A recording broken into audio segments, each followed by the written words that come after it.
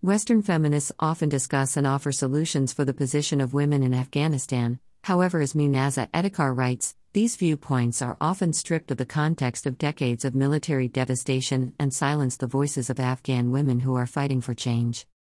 Featured image, Member of Afghan Parliament Fazia Kufi. Cheryl Bennard recently published an article comparing the current plight of Afghan women to women in Western civilization.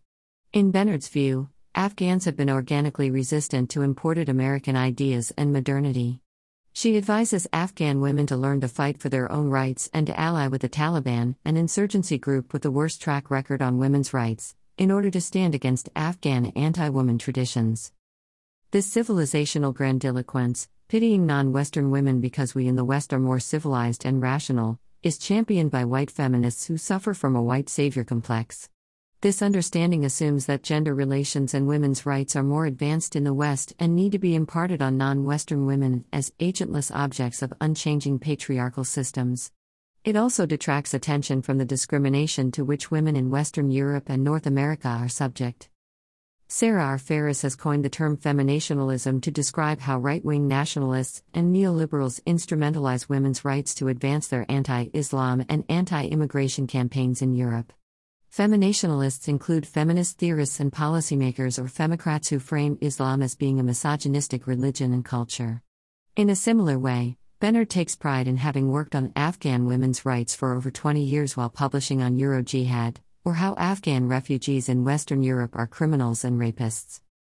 Greater than after 2001, humanitarian institutions, Euro-American media organizations, and academics have promoted the rhetoric that women living in Afghanistan need to be liberated from their religion, their culture, and their oppressive men, with little to no attention to the political and historical reasons behind the current conditions.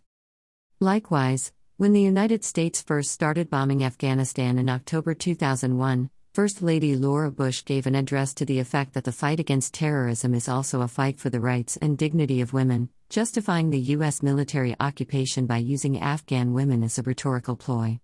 Meanwhile, Ivanka Trump has championed Afghan women's rights in her official announcement on empowering Afghan women during the Regional Conference on Women's Empowerment in Afghanistan.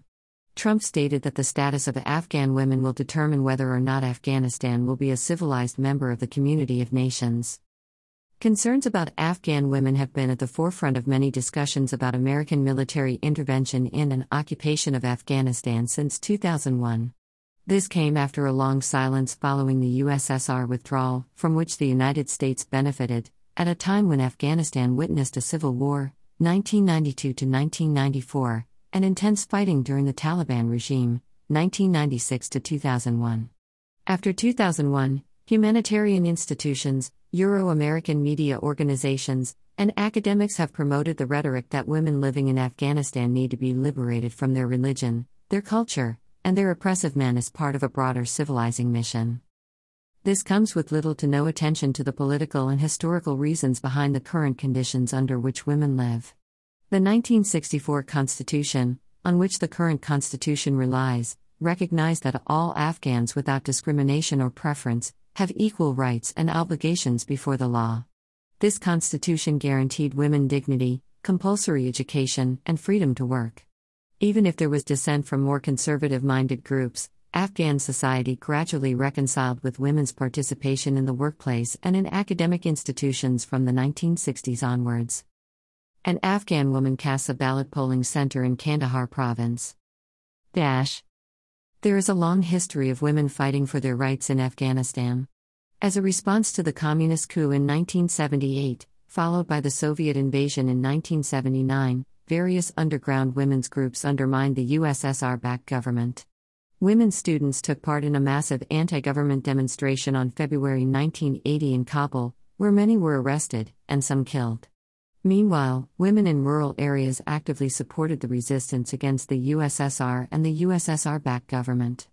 Even during the years dominated by the draconian Taliban regime, Afghan women risked their lives to open underground schools for girls, at a time when schools and universities were made inaccessible to female students and teachers.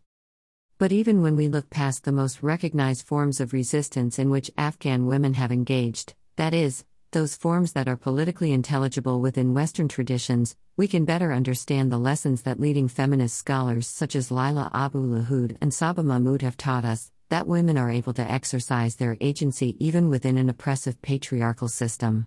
Afghan women are not waiting, in the words of Cheryl Bennard, to have people from a different culture far away feel sorry for us and send their soldiers and tons of their money to lift us out of oppression. Afghan women have exerted and still use their agency despite the insurmountable hardships that they face every day.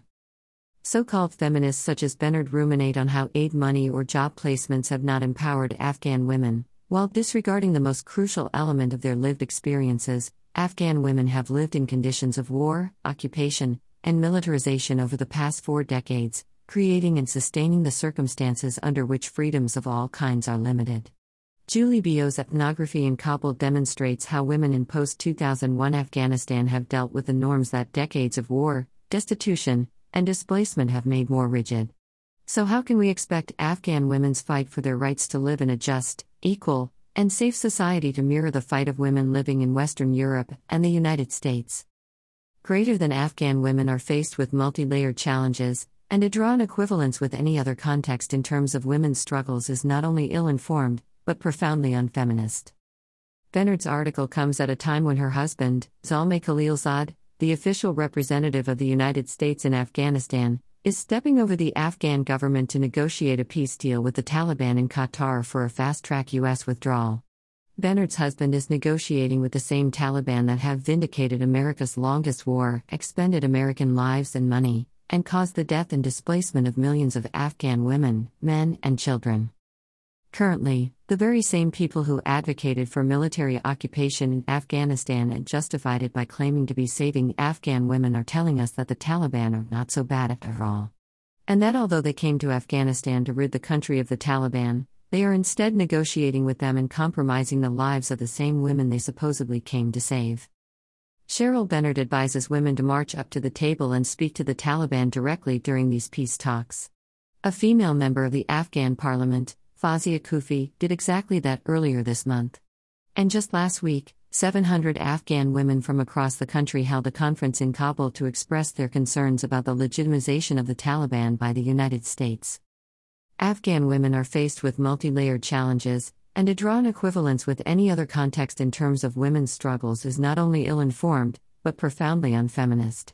If so-called feminists such as Bennard, Bush or Trump are concerned about the predicament of Afghan women, they should push for the re-evaluation of American foreign policy. Imperialist wars have culminated in the destruction of Afghanistan since 1979, creating the dire conditions in which Afghan women now live. Unwanted saviors should check their white privilege, listen, recognize, and not undermine the everyday struggles of Afghan women. Bibliography. Abu Lahud, Laila. Veiled Sentiments, Honor and Poetry in a Bedouin Society. Berkeley, U of California Press, 1986. Bio, Julie. Kabul Carnival, Gender Politics in Postwar Afghanistan. University of Pennsylvania Press, 2015. Ferris, Sarah R. In the Name of Women's Rights, The Rise of Femonationalism. Duke University Press, 2017. Mahmood, Saba. Politics of Piety, The Islamic Revival and the Feminist Subject. Princeton University Press, 2012. Munaza Adhikar is a PhD student in Oriental Studies and Anthropology in the University of Oxford. Follow at Medikar. If you enjoyed reading this article, help us continue to provide more. Media Diversified is 100% reader-funded. You can support us via Patreon here or subscribe for as little as £5 per month here.